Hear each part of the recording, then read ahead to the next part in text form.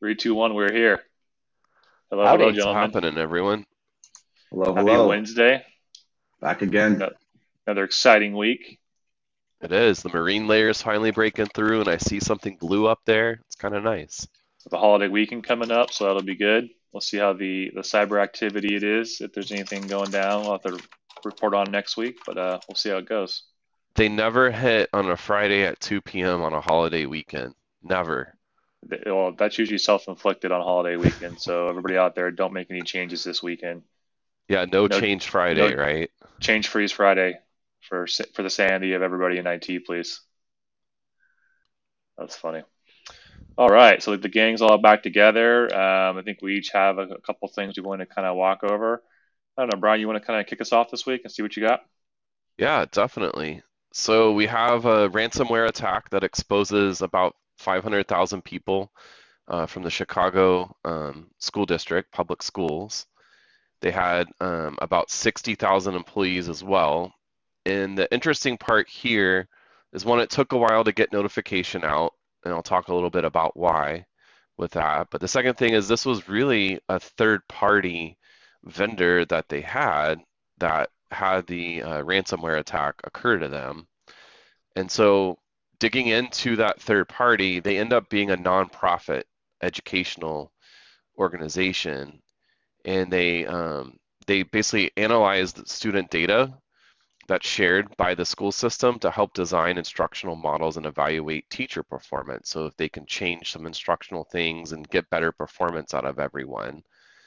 And they work with 267 school systems overall and have over 2.8 million in student reach.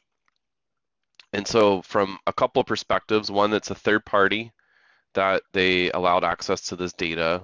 And then the second factor is that it being a nonprofit, oftentimes nonprofits don't really put security first, right? So even if you sent a third-party IT security questionnaire to them, they might not be able to even answer it from that perspective. And so that brings up a lot of things. And then an article that I was reading the other day was really challenging. Well, I mean, why did it take so long? Well, they didn't have the resources, so they probably weren't able to detect and respond to it quickly to even know if data was leaked from that perspective. Sure, the ransomware shows up, but they may not have an incident response plan in place and know how to even respond back to it or who to call or what to do. And if you go reach out to all the authorities and the different things, they're busy with all the other cases. And if it's not a high monetary value, with this being a nonprofit, they're not really like tied together, if you will. So they probably didn't even get responses back. And then until somebody started using that data that they collected. And then the last thing here is like they didn't get the social security numbers, but they got date of births and names and some other information. And so they're like, well, who cares? Like that data is like everywhere.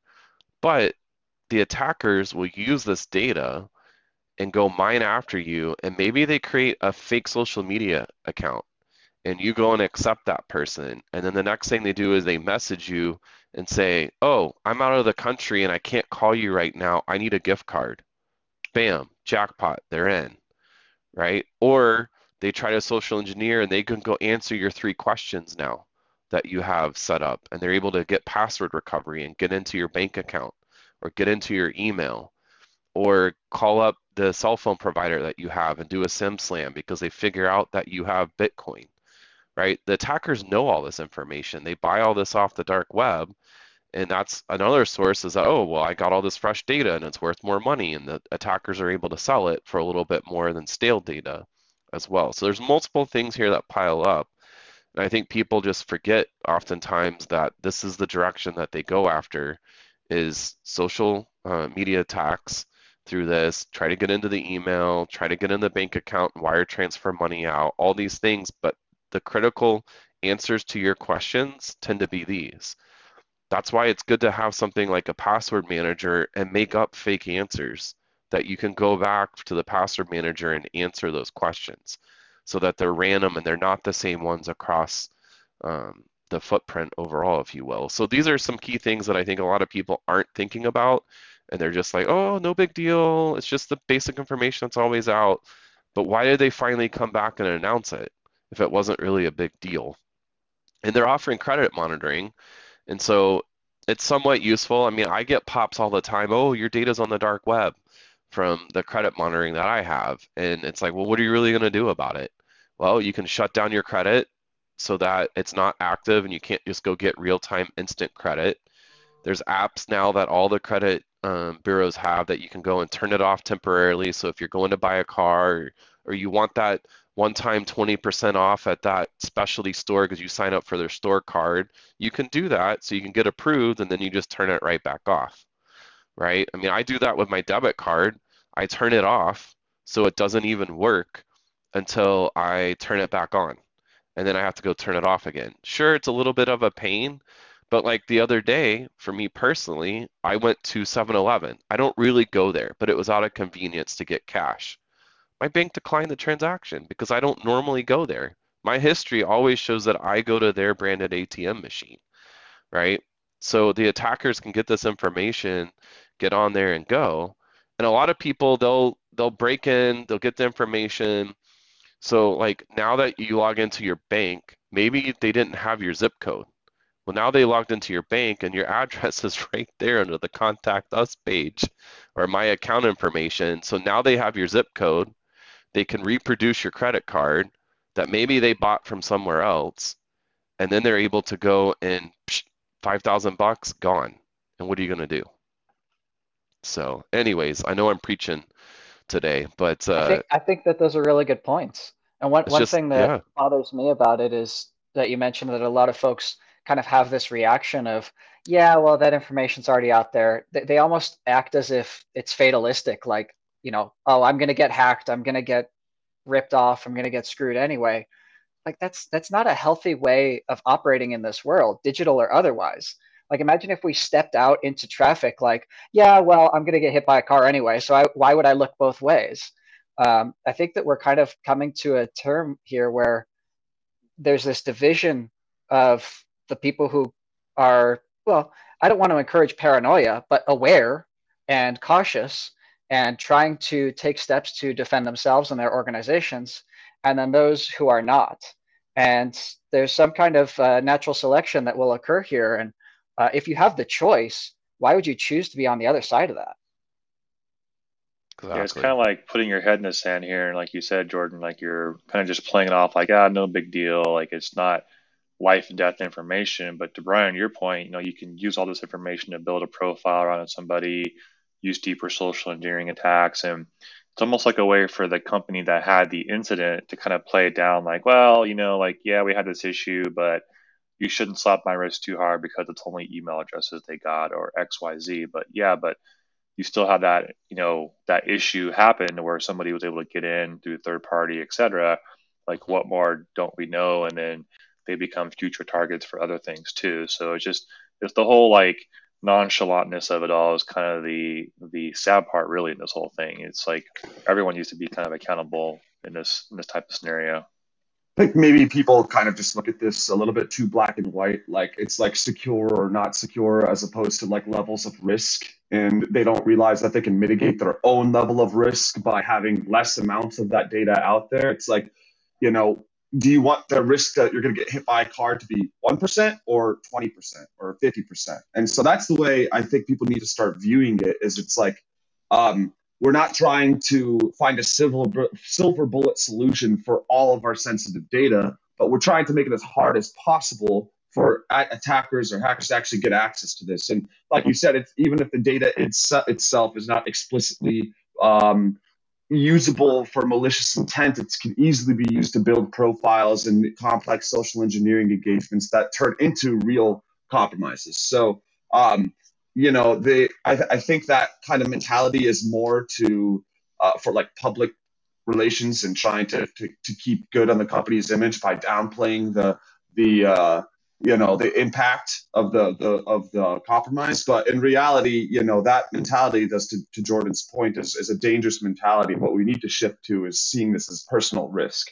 What is our personal risk online? How much of our data is exposed, and what is the likelihood that we're going to get impacted by this event? The less of that data that's out there, the less likelihood that you're going to get compromised. So, yeah, great points all around. Yep. It's not going to end. Nope. Just going to keep occurring over and over until people take it serious. Exactly. Yep. How about you, Yeah. Jordan? What do you have for us this week? I think you had a couple interesting things you wanted to share, right? Yeah, sure. A little bit more on the technical side. Pwn to Own is a common hacking contest. This is something that occurs on an annual basis, actually in a couple of different locations. Pwn to Own Vancouver 2022 occurred recently, and some zero-day vulnerabilities in Firefox were discovered, both in the desktop application as well as the mobile application, and their Outlook alternative, their mail client called Thunderbird. And thankfully, while most organizations may take a few weeks to respond to these notices, Mozilla was pretty quick to issue a patch and push that out. And thankfully, we're at a place now where you don't have to update your browser by downloading a new installer and manually installing it now. For the most part, your Chrome, your Safari, your Edge, your Firefox, these things update on their own. But what you do have to do is make sure that you actually close the browser, which means that those of us, and I think there's probably a couple of us here in the room, who keep 40 tabs open or more at all times, we have to remember to reboot our systems. I have a friend of mine who reboots their computer every single night. And I think that that's probably a good habit to get in with these kind of things. So shout out to underscore manfp, Manfred Paul, who earned $100,000 for this vulnerability. I want to encourage any organization who's interested in crowdsourcing their security research to implement a bug bounty program. But this is a pretty serious risk. In fact, CISA, the Cybersecurity and Infrastructure Security Administration, which we've mentioned here a couple of times, also issued a notice emphasizing the importance that users and administrators need to update their software, specifically the Mozilla Firefox browser. And then something else I wanted to add on to that is that we can have a policy that's implemented both on a written policy as well as a technical policy for organizations. You can implement things like this through a GPO, force updates to your users there, and those kinds of things are going to help protect your users, which helps protect your organization.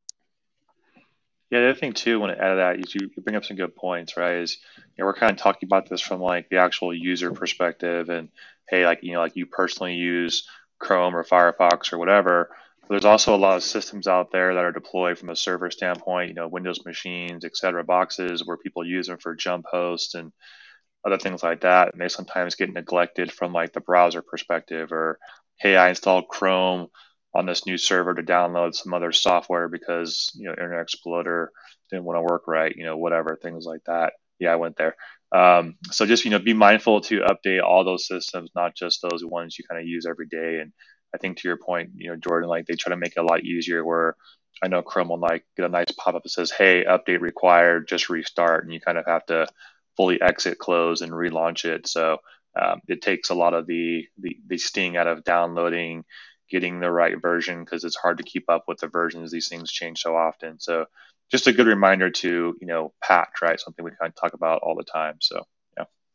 So I shouldn't wait for the little orange thing in Chrome to say it's time to update. Yeah, there you go. Literally, at least it remembers all my tabs, so that makes life easier when I just close them all, because I can go right back and launch them. So, well, that's for you guys with 400 tabs. Yeah, that's what one tab is for, I suppose. But to be fair, there are a lot of like enterprise patch management software solutions, but at the consumer level, there's really not that many recognizable ones that do a quality job. There are some out there, but maybe to me, like, that's maybe to give the end user a little bit of credit here. It's as a power user, you may know what to look for in terms of what to update, drivers, software, whatever it is. But as a standard end user, if that's not being presented to you readily in an easily understandable way, like how Windows pops up in the corner with a software update, then it could be kind of difficult to detect when these things go out of date. So, there probably is something to be said about more accessible patch management solutions that for end users, and allowing them to remediate their own issues with minimal use.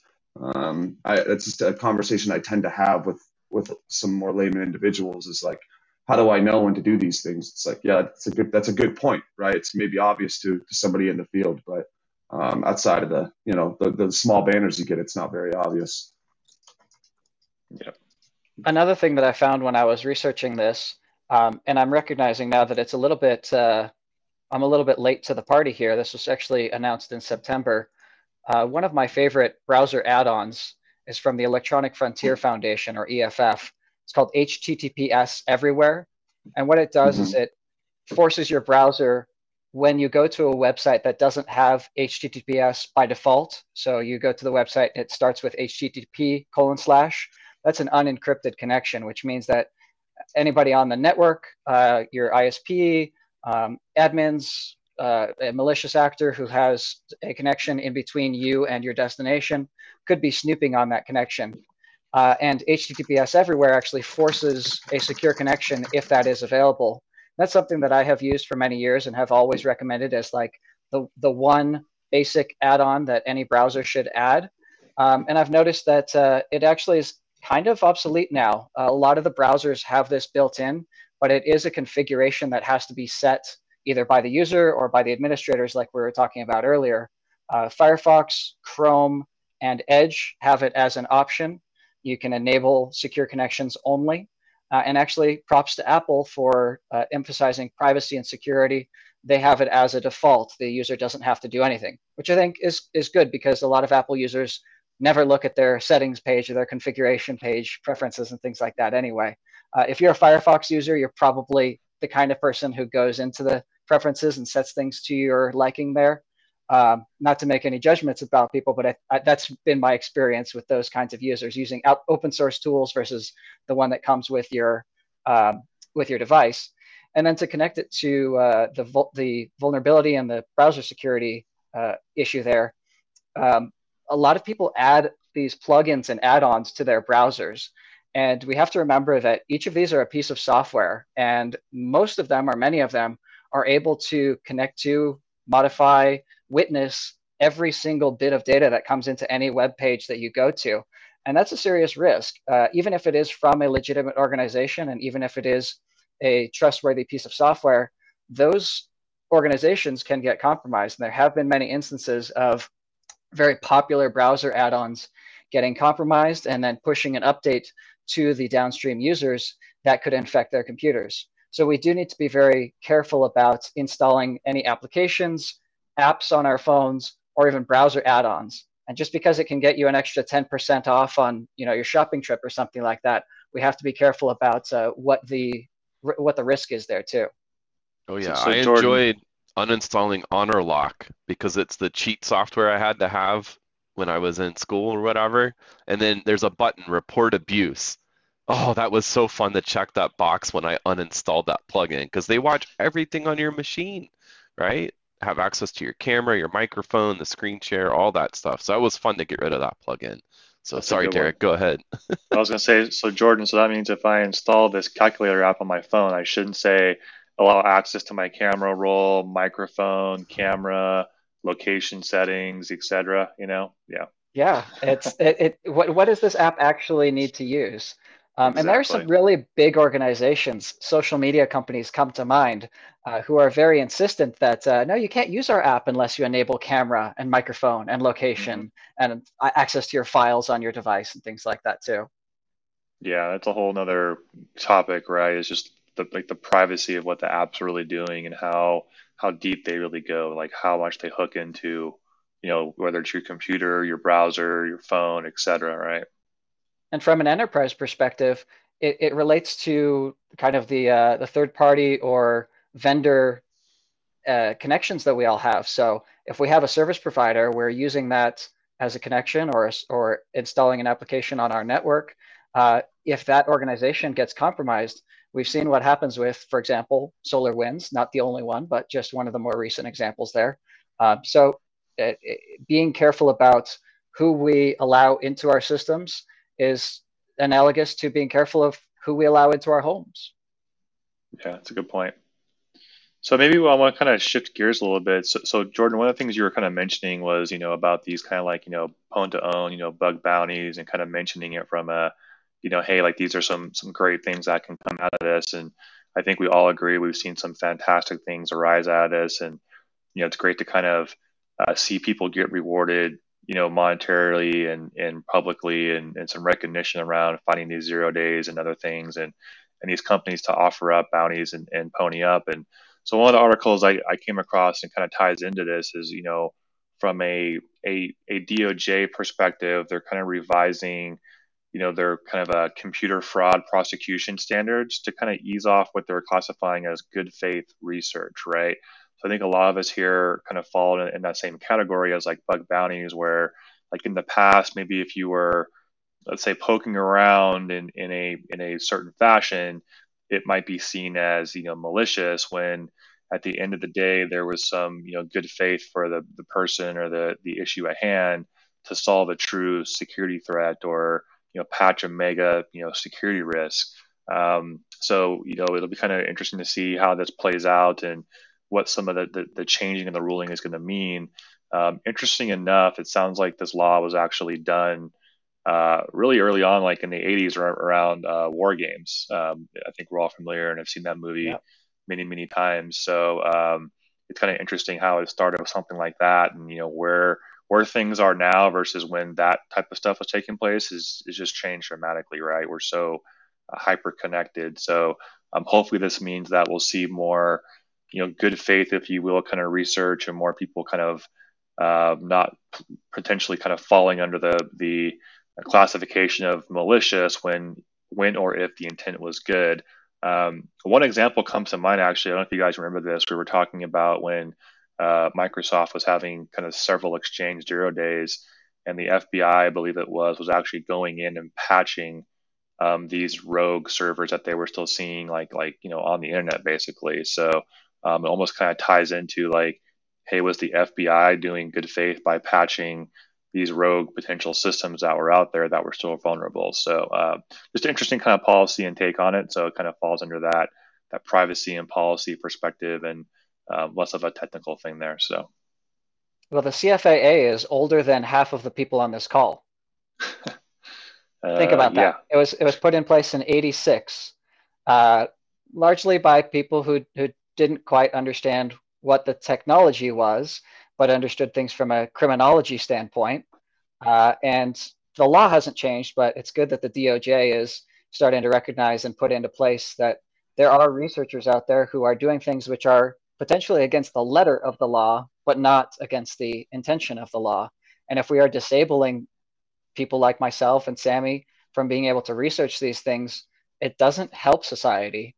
I'm friendly with somebody who was arrested and prosecuted by under this law. He was actually arrested as he was trying to leave DEF CON for some Oh, wow. vulnerability, actually for some software that he allegedly developed. And I've met and I'm very friendly with this guy, and he's one of the good ones. It's not somebody that we should have locked away.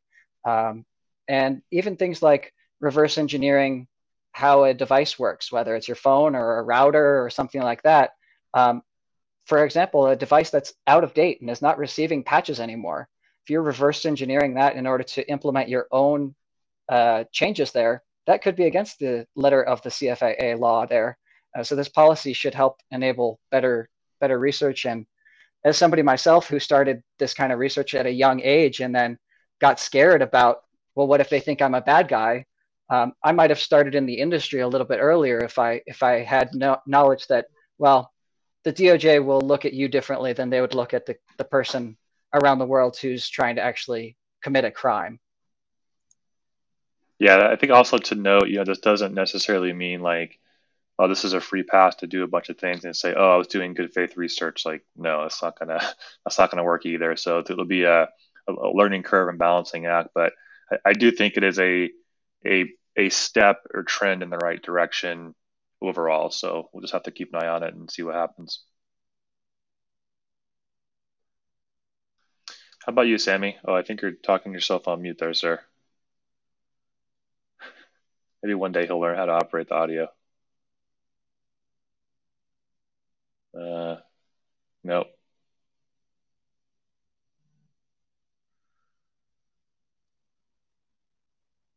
Are the lips moving though? He was. Oh, I don't know. I there you don't are. know what happened There you here. are.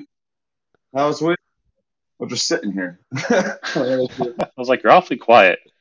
I unmuted myself too. I had to reselect the headset, so maybe something changed there or something. Those But those pink headphones are getting closer and closer every day.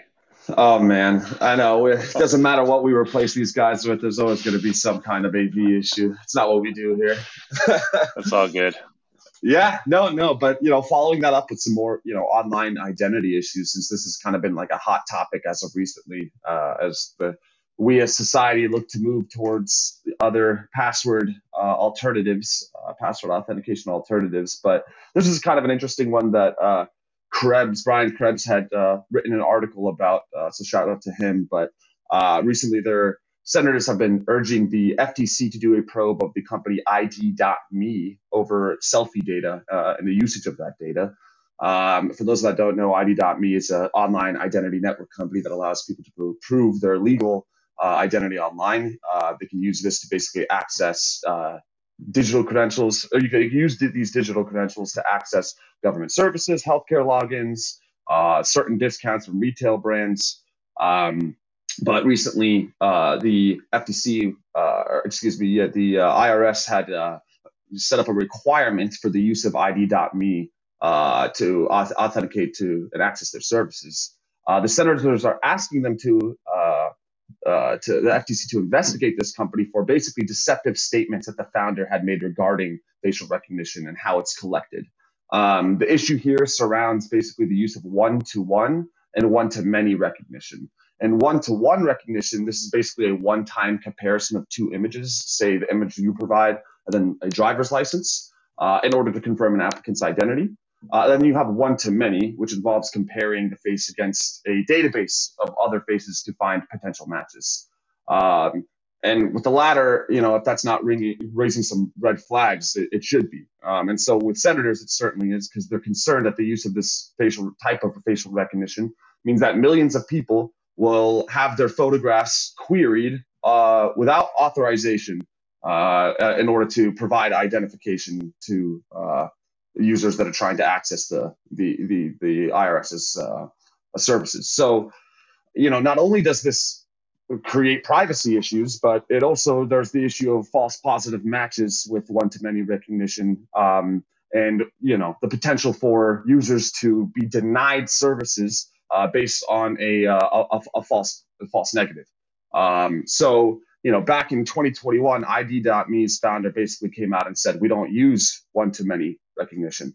But then the IRS pretty much came out with new guidance saying that, basically stating that this type of recognition should not be in use, and there's a lot of concerns around the use of it. And so they walked back their statement, changed all of their white papers on their site and their research to basically reflect that actually we do use one-to-many.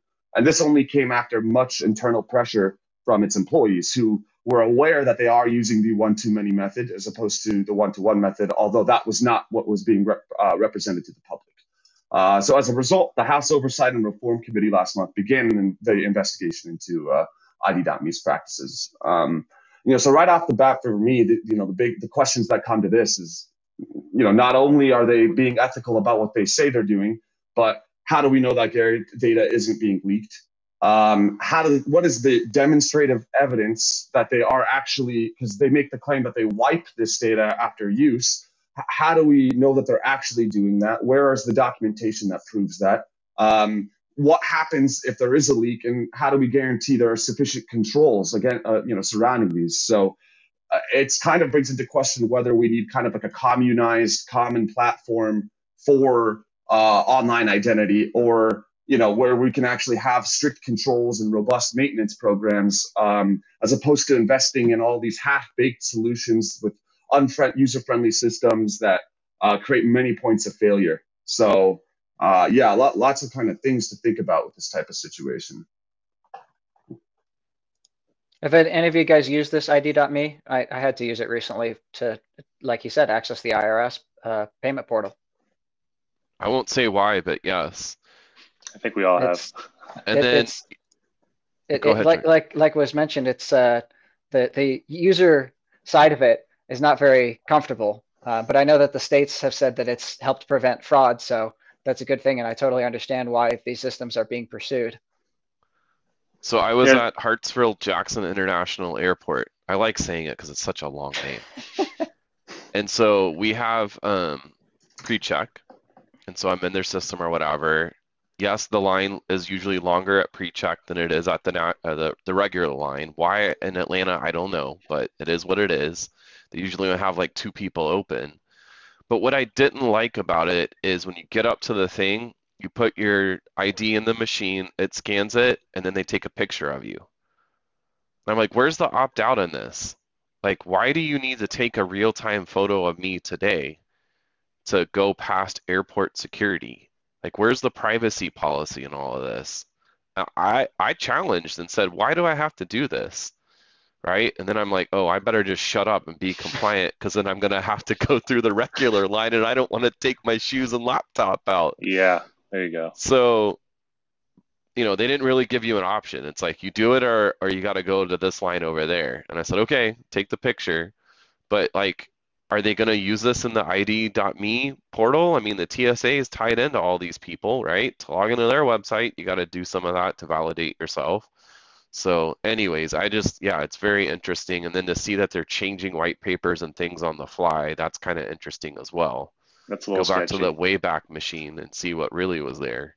Exact. That's a good point. Yeah, it is. It's very sketchy. Certainly, It doesn't build trust, but that way. Right, and this is supposed to be like a federally approved system that for validation, and it's like, how do you know they're not, if they're lying about how they're actually implementing the standard, then who's to say that they're not collecting and selling the data that comes from it either? There's pretty much no guarantee there.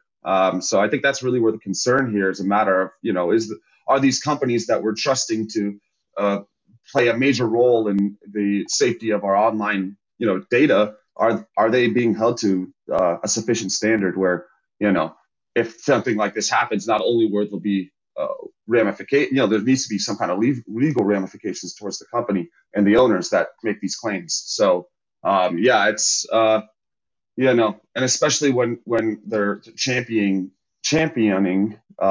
consumer privacy. So it's just a lot of contradictory statements here, and ultimately it brings into question whether or not we need kind of like a single highly vetted system to handle these types of needs. And it all stems back to that online identity thing, right?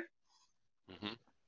Yeah, I think what kind of cracks me up too sometimes is people will get like really, what's the word I want to use here? Maybe defensive in some of these scenarios, like, oh, like, well, you like you can't take my picture, and then or whatever, right? And then 5 minutes later, that person's posting 25 selfies to TikTok or Instagram or whatever, the same thing. But I guess maybe it's like, who's in control of that data? Who's taking that? And like we said, like, hey, these online social media companies.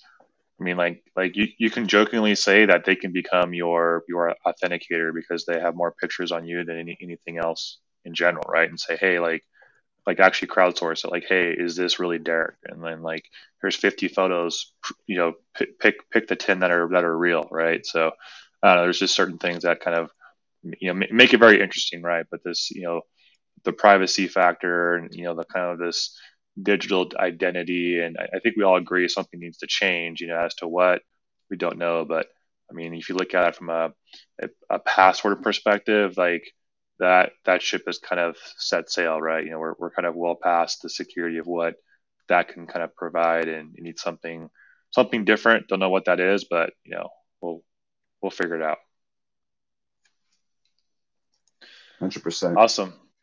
Anything you guys want to kind of close out with? I think we had some great conversations and great topics this one. And I don't know, any kind of closing thoughts from anybody? I appreciate that these things are being discussed in the news. Security and privacy has been more on the tongues of news journalists, et cetera, and in our senators and congressional representatives as well. Obviously, ignoring these problems or expecting the market to just solve it themselves isn't really going to be a solution. So I encourage everybody to be thinking about these things and have discussions with their organization, with their loved ones, et cetera. Don't put your head in the sand. How about that? Yep. That's right. My closing note is just go enable one non-SMS MFA account somewhere that you have. Just one. That's all it takes. Just start there. You don't have to do them all in one night, but just start with one. Yeah, probably start with your bank. It's not a bad place to start. Great idea. Bank, PayPal, Zelle, whatever. Start somewhere. Freeze that credit. Awesome. All right, guys. Thank you again. Be sure to like, subscribe, follow, send us some love, shoot us some tweets, whatnot. And yeah, take care. Excellent. See y'all. Stay Thanks, safe in guys. cyberspace. Peace. Bye.